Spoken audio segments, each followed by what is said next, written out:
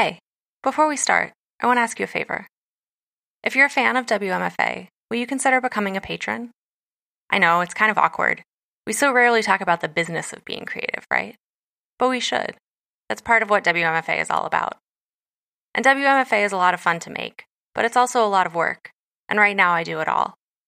Patrons make small monthly contributions that directly help me get that work done, and they get cool stuff in return, like bonus content. Visit www.patreon.com/WMFA podcast to learn more and sign up. That's patreon.com/WMFA podcast. Thanks so much. Welcome to WMFA, a podcast where writers talk writing. I'm Courtney Ballastier, and today I'm continuing Appalachia Month with Elizabeth CATTE. Elizabeth is a historian and writer based in Staunton, Virginia. She's the author of What You Are Getting Wrong About Appalachia and the co-editor of 55 Strong Inside the West Virginia Teachers' Strike. Her writing has also appeared in Belt Magazine, The Guardian, The Nation, Salon, and the Boston Review. She is the director of PASL, a historical consulting company, and an editor for West Virginia University Press.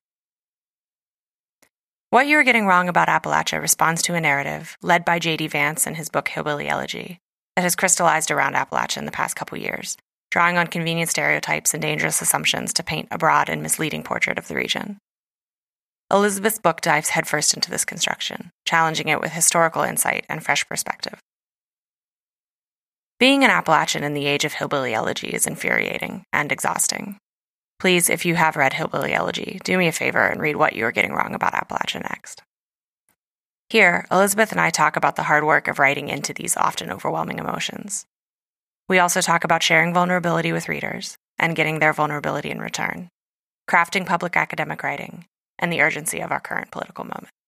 I had legitimate emotions daily writing this book that ranged from like volcanic anger to grief to sadness. And once I got it in my head that it was okay to bring those emotions out, then the voice fell into place.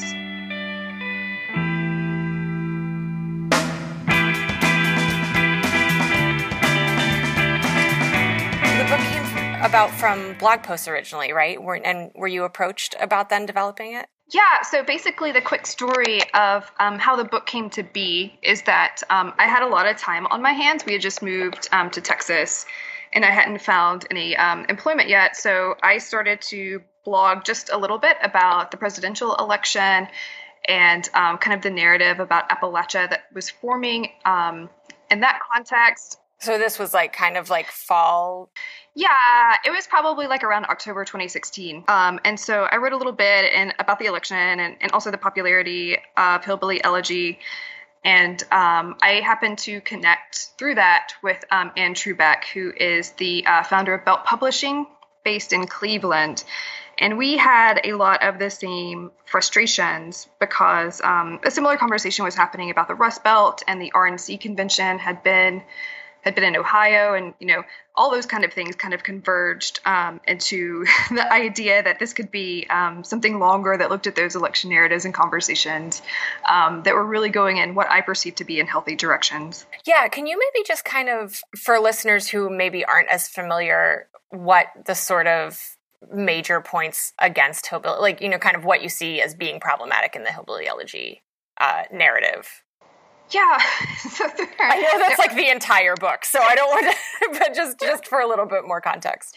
Yeah. So generally when I talk and share criticisms about Hillbilly Elegy, it helps if we're looking at the title of the book, which is Hillbilly Elegy, a memoir of a family and culture in crisis.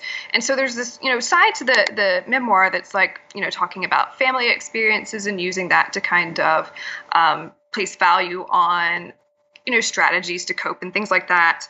And the criticisms that I have, aren't anchored to that, mechanism of the book at all. It's this broader memoir of a culture thing that's going on, which is not something that I knew to exist before the book, and I'm happy to say I don't think it should exist. But generally, the idea that you can extrapolate and attach a narrative to an entire geographic region in Appalachia on the basis of one person's personal experiences, and then it became a decoder for the presidential election and sort of like get inside the mind of the Trump voter, even though it obviously wasn't written from that perspective.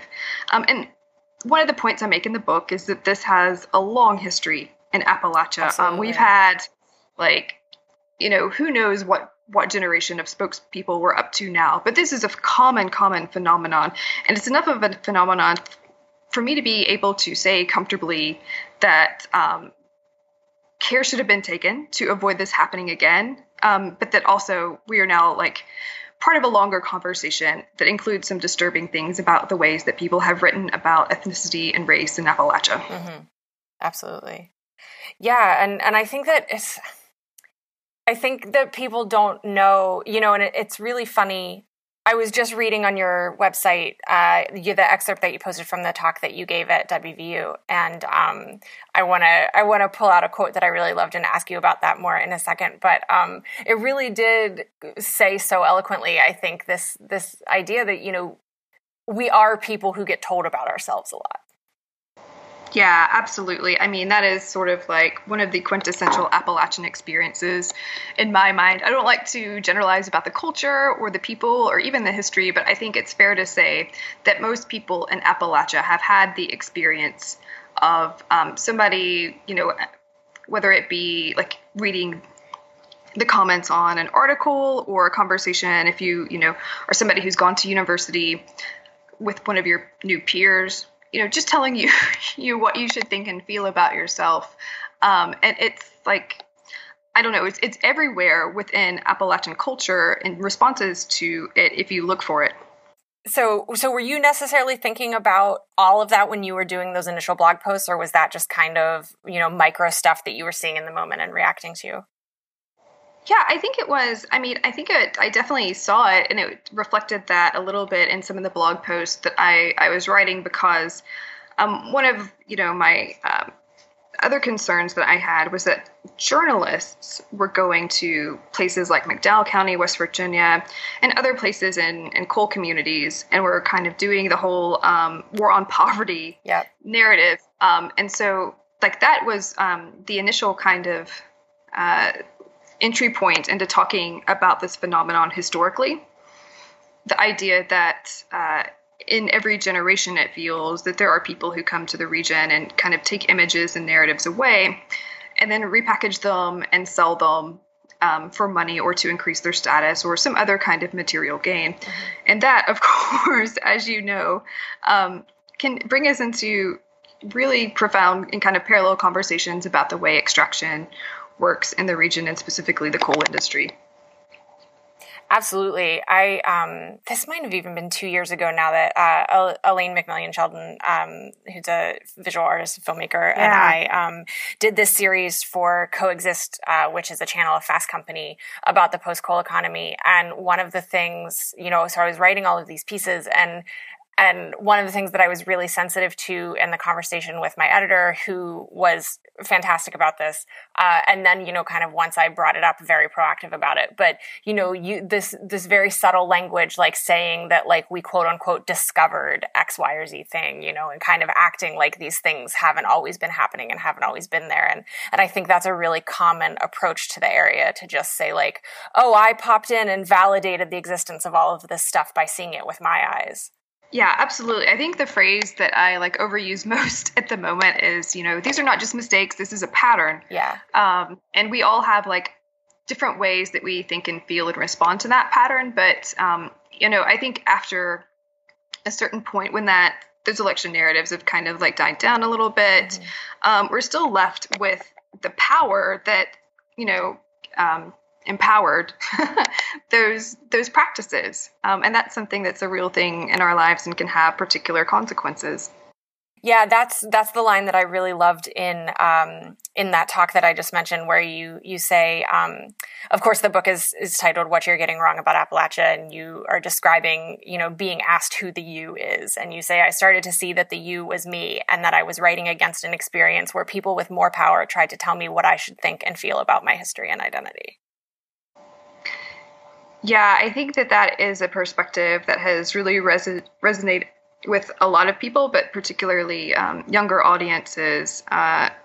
Like, one of the things that's happened to me after writing this book is that I get a tremendous amount of mail from people who have either thoughts about my book or Hillbilly Elegy, and usually it's like these are very painful notes that people send me. I mean, in the sense that they are filled with their pain about this experience. And, I would get letters from, one that really stands out is from an older woman whose book club was reading Hillbilly Elegy. And she wanted to say, she was originally from West Virginia, but was now living like in the Pacific Northwest. And she wanted to give a counterpoint to that. And she was worried that she would lose friends because everyone, was loving this book. And she was like, I'm a senior citizen and I don't have a lot of opportunities to make friends anymore. Oh my God. And she asked me if I would, come to her book club meeting and just like have her back. And she didn't exactly know where I was located, but those are the kinds of letters that I've gotten from people who are just really torn up about a lot of things. And I think what's, clear is this book is like the vehicle for a lot of pain now, but this is like generational pain that exists in the region that's attached to a lot of different things. Are you gonna like Skype into her book club or anything? That happened a little while ago. So I couldn't Skype into her book club, but I sent her like 2 advanced copies of my book. It wasn't actually out yet, but I sent those to her and told her that she was free to, pass them around in her book club just to show that there are, some different perspectives. Yeah. Oh, I love that. Yeah, it's, a thing that's always stuck with me, and this is Elaine again, actually, I remember just like a tweet that she had, I mean years ago maybe, and I don't even know about Appalachia. I think it was just a story. Somebody had said something about storytelling, visual storytelling, and quote, giving people voices. And her response to that was like, we didn't give them, they have voices. Like, we're just lifting up their voices. And that idea though of just like helping people see that their voices are valid is such a powerful side effect that I'm not sure I would have imagined was going to happen, Yeah, absolutely. Making people feel a little bit more seen is like a tremendous honor that I've been able to do in the context of writing this book and communicating with people. So, when I travel somewhere, when I talk to people online, or when they send me emails, and it's such, a small act of kindness that you can do for another person, but it's particularly in our context, the context of people who, don't often, they have voices, but they're not as elevated. And so absolutely being able to say, like, I see your experience, it's important to me, is just like something that is very overwhelming that I get to do like on a daily basis now. I would be really curious too, just from my own research, which is often very different. But I've been in Detroit, looking at the out-migration here a lot. And a thing that I've heard people say is that they kind of didn't know that they were part of something bigger, or that they were part of a bigger pattern. Do you hear anything like that? That people kind of didn't quite know? I mean, On one hand, I feel like that's a really stupid question, because obviously as Appalachians, we're aware of the systemic kind of imbalances that are against us and that have been against us for a long time. But that real sense of scale, I imagine, might be something that not everyone has a glimpse at all the time. So I think it's different for people who are from the region or have lived in the region a long time versus people who might not really know too much about Appalachia and then kind of read the book and respond to it. I think within Appalachia, one of the things that that people have responded to is the way that I was able to connect sort of the way that people think about poor white people with some of the thought that had been circulating from people who are conservative intellectuals, also further back in history, people, eugenicists, for example. And so I think those dots were like 99% connected for a lot of people, but, I helped them with some vocabulary and some patterns that really just like clip things in place for them. Talking to people outside the region, it's difficult for me to gauge just how much, the book is resonating for them, because, you don't like to ask people like, well, do you know what you got wrong now? Right. Have I rubbed your nose in it enough? Yeah. Kind of thing. Yeah. Yeah. But what I think like some of the most valuable conversations I've had are with people of good faith, who work in media and like media adjacent industries. And they've been like completely kind and generous with me, and have done, some reflection with me about the way that media narratives can be potentially damaging for the region. And they've said that they're excited to do better work in that regard. And so that's really kind of great and meaningful. And they are seeing like these broad patterns, and will continue to like investigate them more. And so that's really like, ooh, that is amazing. And I'm grateful that people were, able to kind of do that reflection with me. Absolutely. This, feel free to dim me around this question if you prefer not to talk about it. But something I think a lot about, and I mean, I'm sure you do too, because I think to write about a place like this, you kind of have to, I'm always very wary when I'm approached by publications of like, what's your coverage been like and what's your angle going to be and all of that. And I wonder, as you've gone through the process of promoting it and all of the kind of auxiliary writing that you've done to do that, which I want to talk about in more detail from the writing perspective too. Have you kind of grappled with that stuff with editors, or just passed on things if it's a place that you didn't feel comfortable, didn't feel like they had a good history with engaging with the region? I have had like a remarkably positive experience with the people who have sought me out to work with. And I think that has a lot to do with the fact that, like the vast majority of people who sought me out to work were women. And so I think there's a lot of sensitivity to issues about representation. And it's, in this context, it's directed towards like a regional representation. But that sensitivity, came through like immediately in so many contexts. There have been a couple of publications who have asked me to write and have said, well, what would you like to write about? And I've said this or I've said that. And I've had the response, well, like that's not Appalachian enough. I think like one example was I wanted to talk about some union organizing that was taking place. We have in Virginia a community that's populated heavily with Latino agriculture workers. And so I wanted to talk about how people were organizing in those communities to kind of boost union organization. And I was told that's not Appalachian enough. Wow. What do you even say to that? Yeah, I don't know. I mean, well, I said, thank you, but I don't think this is going to work out. Yeah.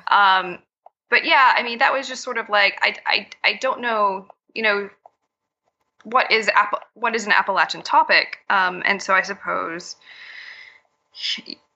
there's ways that I could have like worked on that person, or, we could have like come into fellowship somehow. But it was, in my mind at that moment, just to step back and say, I don't think my perspectives can be valuable in this context. But generally speaking, people have been tremendously gracious and thoughtful about letting me, use their platforms to say things in the way that I want to say them and that it's important for me to say them. I had a fantastic experience working with The Guardian, for example. I was going to ask you about that too, because I think that even before I saw the piece that you did for them, I have thought that their coverage has been really sensitive. Yes. So they have a good track record already of working on these themes. And I was contacted by one of their editors, Jessica Reed, who is fantastic. And, she basically let me write whatever I wanted to write. And so that door was like wide open in that context. And we worked together and, kind of shaped what came together. But there was nothing that, they told me I had to say, or any sort of like kind of supplication to sort of like what readers would expect in there. So as long as, I could find a way to kind of make my points about Appalachian, my perspective, in a way that was, consistent with their publication, and how they, and the voice that they had within that, we were all good. And that's been really, really tremendous. And just like, I'm very grateful for that. Yeah, because that's such a difficult question as a writer, kind of balancing, because I think you're right. The kind of, I think it sounds like you came to the right conclusion, for instance, with that one publication that you parted ways with, but to say, kind of play devil's advocate with yourself and think, okay, well, like maybe I could kind of work from the inside and like contribute something better. But then also as a writer, like your name is still on it at the end of the day. And if it gets mangled and you have it comes out and that it's not something that you're proud of, like not only has it not checked your cultural box, but also it's damaged your reputation as a writer. I think about that a lot. So I am not a writer. I'm a historian, and the type of writing that I do is kind of specific to somebody who doesn't have a training in journalism, for example. So I'm really, really happy to get coaching on, for example, writing for different kinds of publications, and people have been really open about helping me with that. At the same time, letting whatever I could call my voice come through. The more like difficult dilemma for me is when I get approached to give like quotes and blurbs and things like that. And this is, a new world for me in some respects, and you don't always know like what your comments and what context they will be placed. So I am like incredibly thoughtful, but also very anxious about some of that kind of, that media voice that I could potentially have and have had sometimes. But yeah, I mean, I do have like a tremendous amount of anxiety generally about being a person who has a somewhat, at the moment, elevated voice about Appalachia, given that like the whole purpose of my work is to say that there should not be just one voice out there. And it is, required a lot of self-reflection, self-criticism, strategies, and things going on in the background to be able to sort of satisfy those concerns. And it's absolutely like an ongoing process that I negotiate and renegotiate daily. Right. Yeah. And what does that look like for you? If you care to get any more detail about that, like, is it a matter of passing the mic sometimes and that kind of thing, or how does that look? What does that look like for you? Yeah. So, a couple of different strategies that I have that are working at the moment is, I'm absolutely a big fan of mic passing. And it's happened one or two times that people have come back and said, I don't want the mic passed. Right. Okay. And that's like, wow, okay. And then, but most times it's like, it's really, they're like, great, they're thankful that I can point them to a more appropriate expert than me. And I always like try to point people towards people who don't often get a voice, like women or LGBTQ people, when I can. Sometimes I am forced is probably the wrong word. Sometimes I have to be the voice. And if I am paid to do that, I try to defer most of that compensation to organizations back in the region. That is like a very minor thing that has happened, but that's just one strategy, for example. And then I have a company that kind of happens in the background of what I do, but we offer pro bono and sliding scale consulting assistance to Appalachian organizations, usually that have something to do with history, because that's what I'm trained to do. And so that's a way to kind of offset some of the more media-centric things that I do, because, somebody who's working in a community organization might not even really want to benefit from a media platform, but they can benefit from some expertise that we can give them in the background.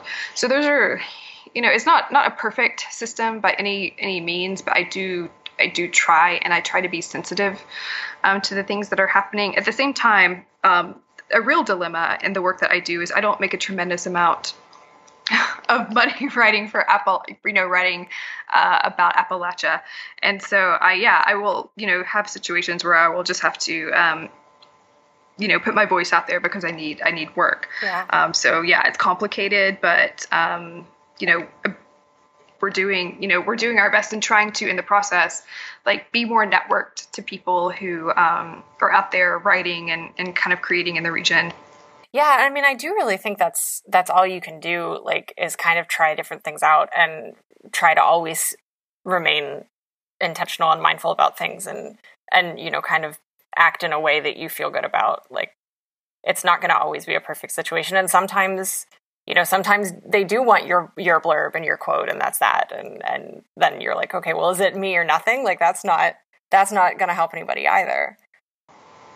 Yeah, I mean, it is. I mean, that those kind of situations don't happen to me often. I'm the beneficiary right now of a really nice sweet spot where I'm, on some radar, but definitely not like a celebrity or anything crazy like that. So I do still maintain like a whole lot of control over what I do. And like the reality is that I've gotten very used to being poor. Yeah. I hear a lot of writers say that, actually. So I'm comfortable, not like doing everything right that comes my way in order to kind of stabilize my income. So that's good. That's in my wheelhouse. I know how to not get opportunities, so that's fine.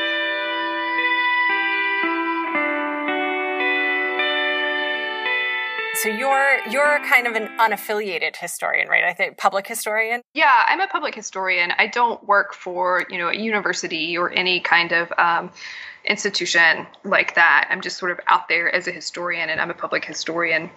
And so is my partner. What sent you in that direction? Oh gosh, it was just like an incredible accident in that. So I did my undergraduate degrees in Latin and Greek. Oh wow! And okay. My acceptance letter into like graduate school for Latin and Greek got lost in the mail. And I panicked. And the only university that was anywhere close to me that still had like rolling application deadlines happened to be the public history program at a university like 2 hours away. And I was like, okay, well, I can do this because I don't have any money. Yeah. Coming up, I don't have any income. I don't think I could get a job, like doing Latin out in the world. So let me, see what I can do. And that worked out. And I mean, I think it, in retrospect, that was a super, super happy accident because I love public history, but I don't have one of those cool, profound, like, this is why I came to the field, right. Like light bulb moments. It was really out of desperation. And can you just real quick define public history for folks? Yeah. So public history is a sub-discipline within the historical profession, and what we like to do is many things, but we try to make historical understanding more accessible to the public and give them opportunities for engaging and learning from and using history outside formal academic studies or within the classrooms. Some people work in museums or historic sites or archives, or digital history.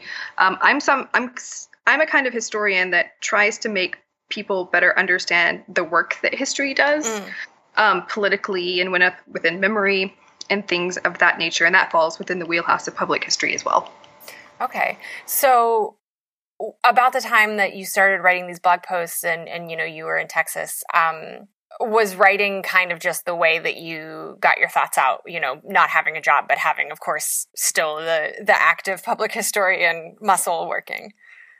Oh yeah, absolutely. I was tremendously sad. I have a story that's similar to a lot of people who, undertake academic studies, and that I just had a lot of difficulty finding a job and finding an employment that was in my field. And I was, tremendously sad about that. And I felt very divorced from something that had meant a lot to me for about 10 years by that point.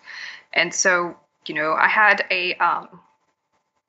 a blog that they kind of forced us to make when we were students, as a profile kind of thing. And so I just used it to start writing really angry things about the election and hillbilly elegy, and some people noticed. But yeah, absolutely everything that I do, I think, is kind of anchored into that training and perspective that I received, doing public history.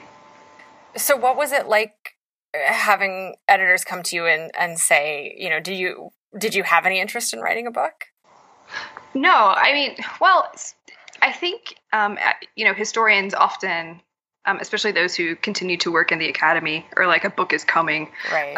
And then we write a tremendous amount of book length type things. But no, it never occurred to me that sort of writing for the public could be something that I did. And sort of like the backstory to this is that in the academy and, online and spaces where academics gather, there's all these like crazy, and I'm sure you know them, like hardcore conversations about what it means to be a public intellectual and write for the public and all this kind of things. And they're more geared to basically, I think, academics from really prestigious institutions, the kind of, person that you envision when you envision, the Ivy League historian.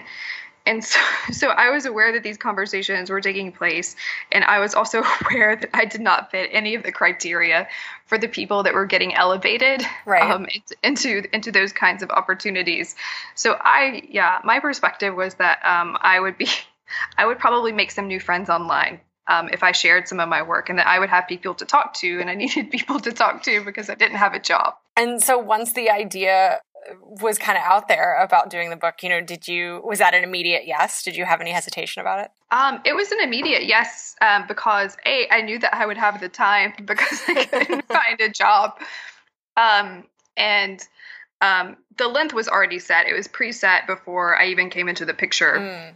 Because that's part of, that's determined by the series I was placed into. So I, knew that I had written like that length of work before. So that would be okay. And I knew that I was so angry about this that I could, easily fill that space with things that were talking. So yes, Anne and I had really great conversations about, the parameters of what we would produce. And those were, incredibly helpful and empowering. And so, yeah, I just, I went forward and, what is in the book is, identical to what we drafted up. Oh, wow. That's really helpful just in a workday process too, to know exactly what you're getting into. Yeah, I mean, absolutely. I mean, it was fantastic to work for Belt because I have been I'd been an academic writer, and usually you get slow feedback. Nobody helps you with the things that you might need the most help with, which is like mechanical things, like manual of style edits, or being brave enough to say like, I'm not sure actually where my commas should go right now. So things like that, and like people were tremendously responsive to helping me not only craft a voice that was specific to their series, but me, and then this wider venue of just writing for a specific kind of regional lit audience, I suppose, is how to determine that. So I got some good mentorship, and it was great. We just took off. That's really interesting, the voice thing, because there are several layers there that then would have been new to you. Was that a lot of just kind of writing, getting comments, revising to kind of find those that right voice, combination of voices?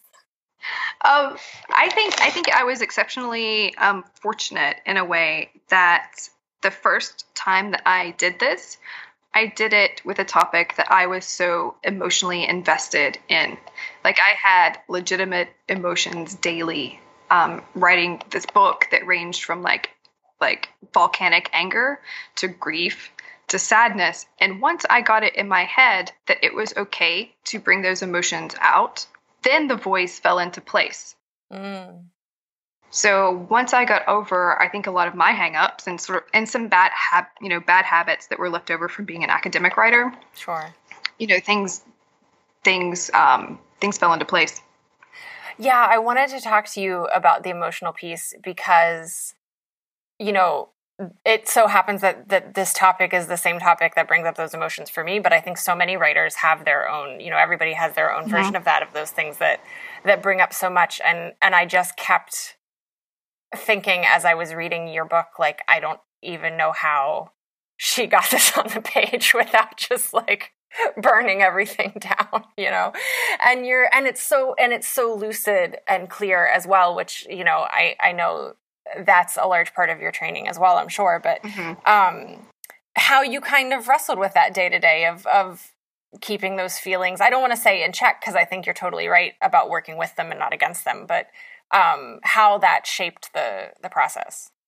Yeah, I probably wrote my book in a very unhealthy way, and I'm super interested to be put into my place by experienced writers, because I think they would take me to task over this a lot. But I literally sat in a room and just and some days I cried for several hours and then managed to write a paragraph, and then cried for several more hours.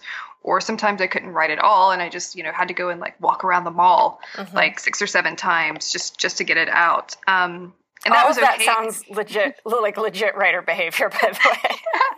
That's good. And of course, like I had sort of like the privilege in a weird way of being able to write like that, because I didn't have other big responsibilities going on, and I just had to kind of like endure being an unemployed person in Texas. So in that sense, the emotions were like real in the room with me, like at every single stage in this. The last part in particular was like I had I was typing through like blurry like tears the entire time that I wrote it. And the thing was, I finished this book, and it came to me in like the ARC, and it was so beautiful, and I was able to show it to my grandfather, and then my grandfather died. And so I just was like so tremendously grateful that I had that opportunity to like physically hand people that I love something that I did that was a reflection of the love that I had for them. And can you still see, like, can you still look at that at a certain paragraph and be like, oh yeah, I was weeping when I wrote that? Absolutely. Yes. Absolutely. Because people want to talk to me about those parts. And there's some of the parts that people connect most to, which is very, very gratifying. And so they've, kind of been vulnerable with their emotions around me. In the context of some of those parts, and we've shared that, and that keeps those emotions alive in a very real way. I think there's something so kind of magical and fascinating about, like you'll often, in a kind of similar but different vein, you'll hear writers say sometimes that, maybe when they first write a scene, they over-explain it. And then they go back and take some of that stuff out, but it's almost like the like negative space of that, like the kind of shadow of what you've taken out is still there, and like it's still having some sort of effect. And I feel like it's a similar thing, even if you're not writing just describing the emotions you're having in that moment, they're still somehow baked in there, and they're still somehow translated. Yeah, that is like, you're on point there. Absolutely. It's just like, words are magic. I don't know. Oh no, they are. Like I like get chills every day that I get, a message from somebody that says like, I read this thing that you wrote, and I cried, and like I had to, I felt it, and I'm like, wow, that is, tremendous. I'm so grateful that I was, all the people that I've connected with, I've been able to do that, because I am an introvert. I'm a very introverted person. And I am not the kind of person that might have necessarily a lot of the conversations that I have been having with people, unless I had this book. And this book has been a tremendous, it does a lot of work in that it explains to people who I am. And so I can feel more comfortable, and they can feel more comfortable having, conversations and conversations about things that might be painful because, our introversion has been mediated out a little bit by this book. Right. It's like they've met you already in a sense. Yes. Perfect. Yeah. Perfectly put. How has that shaped the way that you see what your job is and what you want to be doing? Because that must be a pretty profound side effect to encounter, that you are, having such emotional connections with people. Yeah, that is, that's like a tremendous amount of what I'm doing right now is just connecting with people. It sounds a little bit cheesy and I don't mean to sound like smug or anything like that when I say it. But I am just so honored that this is, a part of what I get to do, and just the act of listening and the act of like bearing witness to the things that people want to share with me. And we've able to put some projects in place that have, in some ways, been facilitated a little bit by those kind of connections. Like, for example, the West Virginia teacher strike book, that we're working on right now. So it translates, into tangible products, and I hope it continues to. I mean, the book has been out, I think, about 3 months now. So hopefully, even more cool collaborative things like that will be in the pipeline, or people will invite me to, be part of the work that they're doing, and we can find ways to lift each other up.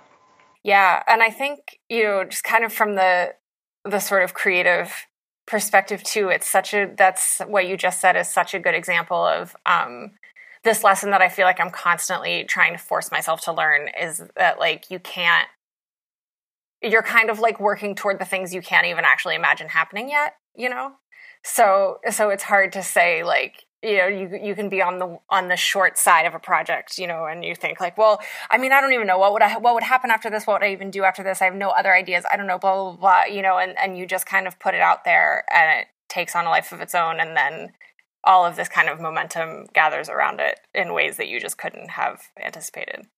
Yeah, I mean, the West Virginia teacher strike book is a really great example of that. A teacher that I know named Jessica Salfia, who is an English teacher, happened to have a copy of my book with her when she was striking at the Capitol, and took a selfie for me of her holding that book. And it was so meaningful. Like, that was one of the most like meaningful acts of solidarity that I've been on the receiving end of in a really long time. And so we sent some copies of the book out to teachers in West Virginia. But then we started just having the thought, like, well, what if at the next strike, or if at the next action, or at some point, Jessica or another teacher is holding up a copy of their book, or someone else is holding up a copy of their book. You know what I mean? Mm-hmm. And so we just like had this really, really warm thought about the ways that we can continue the work that we do and these connections that we want to have. And so in some respects, maybe those circles get squared a little bit faster, mm-hmm. because I like to think that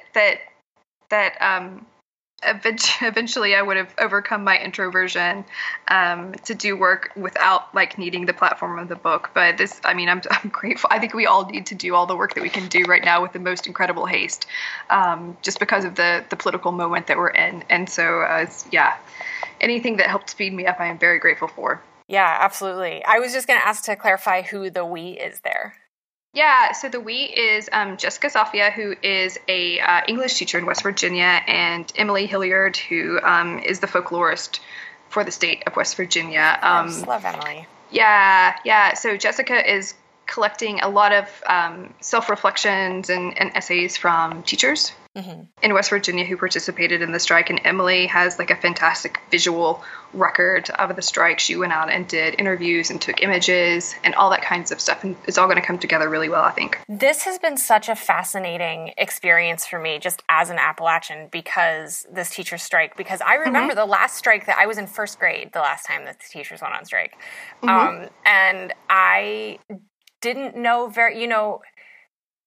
I don't know. I think I just generally didn't know much West Virginia history, period. And that's probably my own fault. I don't know how much the school system would be blamed for that in particular. But I could blame it for some things, but I don't know about that. But, we are raised with this very, it's a union state and it's a blue collar state and it's very proud of all of that. But I was not really aware of the history of erosion of that. And then when this happened, I kind of remembered a bunch of things from my childhood and growing up in different lights, just kind of comments that I would hear adults make about like, oh, well, these teachers get everything. Like they're so spoiled. Like, these just kind of this anti-union sentiment that like had become really strong and to sort of relearn all of that as an adult and put it in a historical context and certainly like a current historical context has been a huge lesson for me. Yeah, that's fantastic. I mean, as a historian, like I am over the moon to hear comments like yours, because I think, one of the reasons that occurred for you and people like you is probably because there was like a strategic attempt by people who are powerful in West Virginia to kind of edit that history away. And so any moment that we have to kind of collectively rebuild our memories is just, tremendously important to me. I want to jump on a thing that you just said about writing whatever we need to write as fast as we can because of the urgency of the moment. And how does that play out for you? Do you think that the urgency and the kind of deep thinking coexist easily together? I think so. And again, this is, as a historian and someone who's done historical training, I think that that prepared me to do those kinds of tasks. And so I think that I had good preparation for doing that. For example, the next book that I'm going to do is a history of the eugenics movement in Virginia. And it's, tangentially connected to some of the issues that I raised in the first book. But also eugenic thought is back in our current political moment. And so that was definitely one of the motivations that I took for, deciding what I was going to write about next, that I'm in a position at the moment where I can generate work very quickly. And,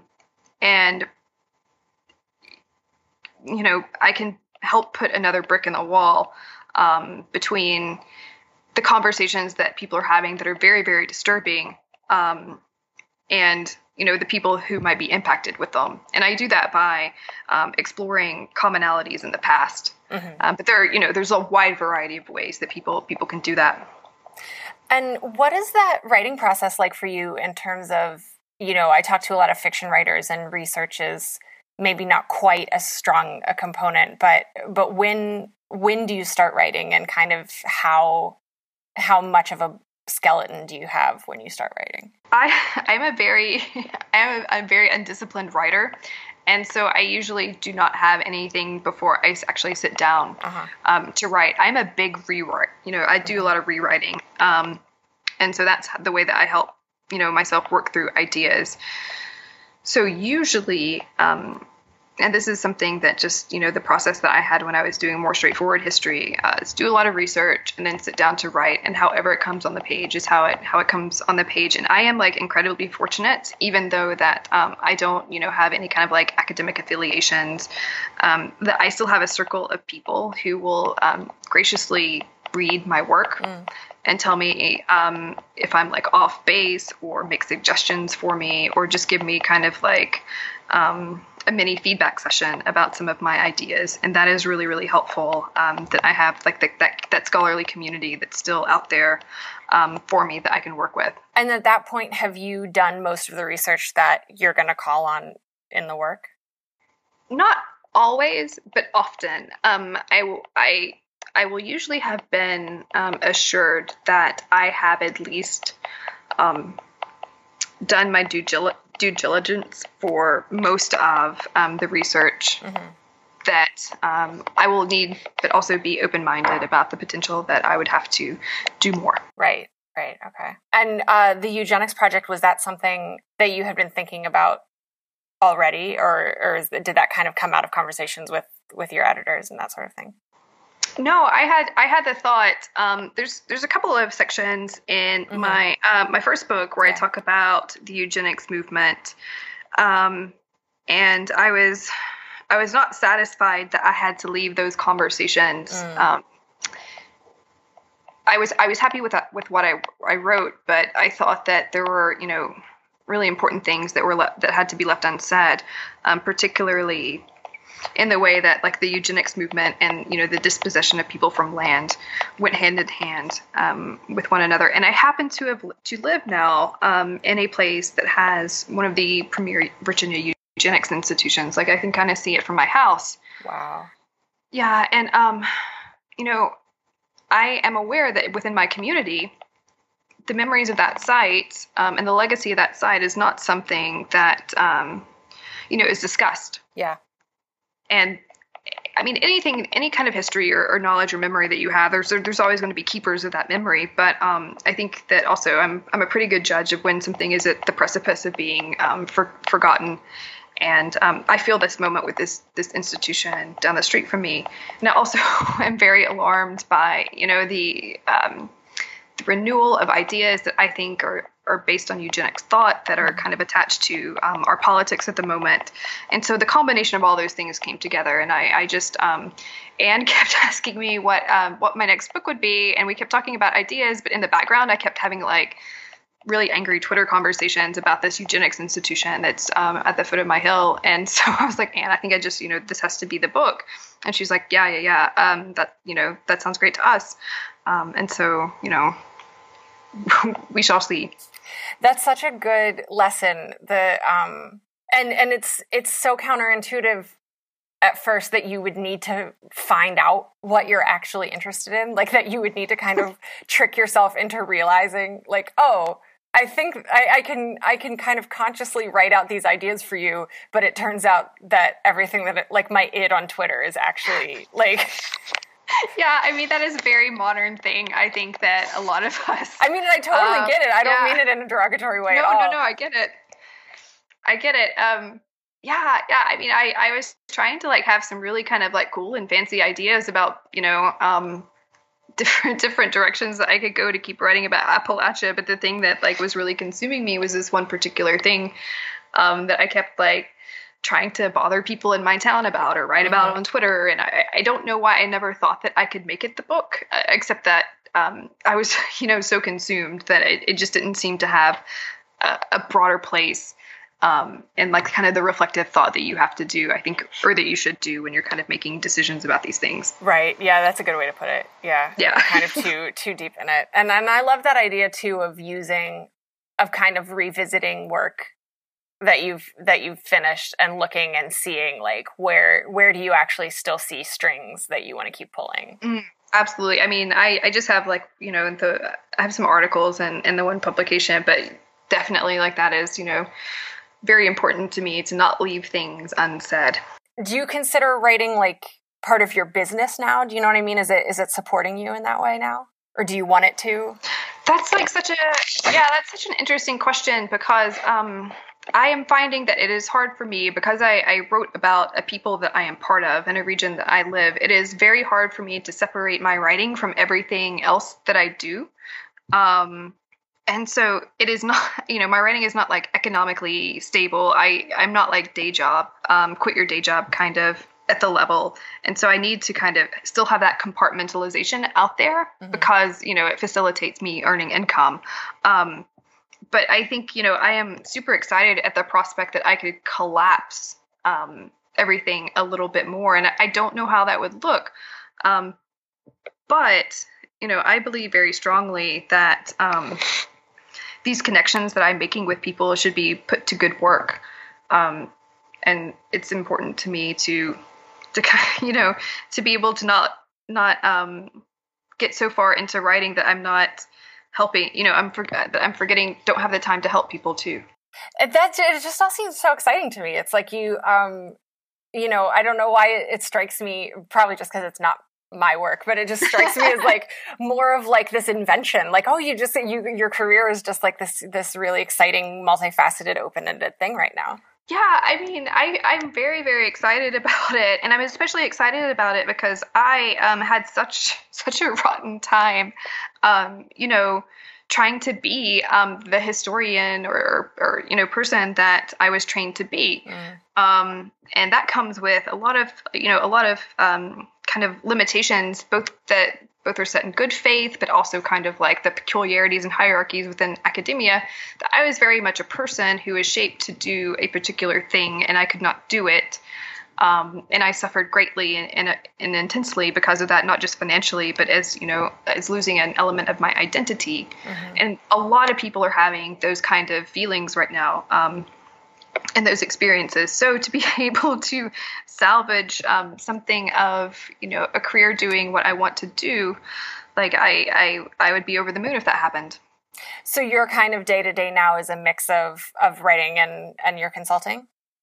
I don't actually get to write at the moment. I have a lot of people who are contacting me to do various things that I'm so happy to do, but it's things like Skype into people's classes and, help their students, or to, serve on a board for an organization, things of that nature. So I have actually been like overwhelmed with those kinds of tasks since the book has come out. The very public part of the public historian. Yes, exactly. That's so well put. The public part of public history is overwhelming me at the moment. And just talking to people, it takes a lot of time. And a lot of energy for an introvert. Yes, exactly. Thank you for. I know I do have a podcast, and maybe that's a silly thing to say, but I do very much feel like a kind of just like extroverted introvert, and I definitely have like refraction periods for sure. Yeah. So it's so rewarding, but also challenging to do that. And so I'm trying to focus on that, and then I'm trying to focus on kind of helping this strike book be born into the world, because we would very much like for it to be released in July. Right. So, I don't know, like, as someone who went from doing like kind of peer-reviewed academic work that could take like almost 2 years for something you wrote to put out, to like having an idea for a book in a shared group, and then like having it come out like 4 months later is like exciting, but also like, wow, this is like, whoo. Yeah. It's hard work. It's hard work, and everybody involved in that project does like a tremendous amount of hustle in like various ways, shapes, or forms for many, many other, responsibilities they have. So I would like to get to the point where I can write again very, very soon, but I am absolutely not going to neglect the kind of position that I have to be somebody that could help drive some real change for the region. And whether that's like talking to students, or sitting on a board, or helping somebody put up a historic landmark, I'm going to do that, and hopefully that I can on a base level carve out some kind of economic stability doing that. That would be perfect. Right. But we'll figure that out later. We'll figure that out. This is a question that I like to ask everybody at the end of our conversations, and you can interpret this however you like. What does creative satisfaction look like for you right now? That is like a fantastic question. So creative satisfaction for me at the moment is an email from a young woman who said that she had been a creative writer for years, and one time had an experience where a writing teacher from a different region corrected the way that she had written some academic dialect, and that made her mad and stayed with her for a very long time.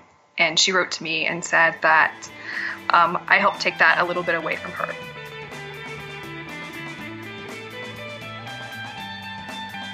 You'll find links to some of the things we talked about today at WMFApodcast.com.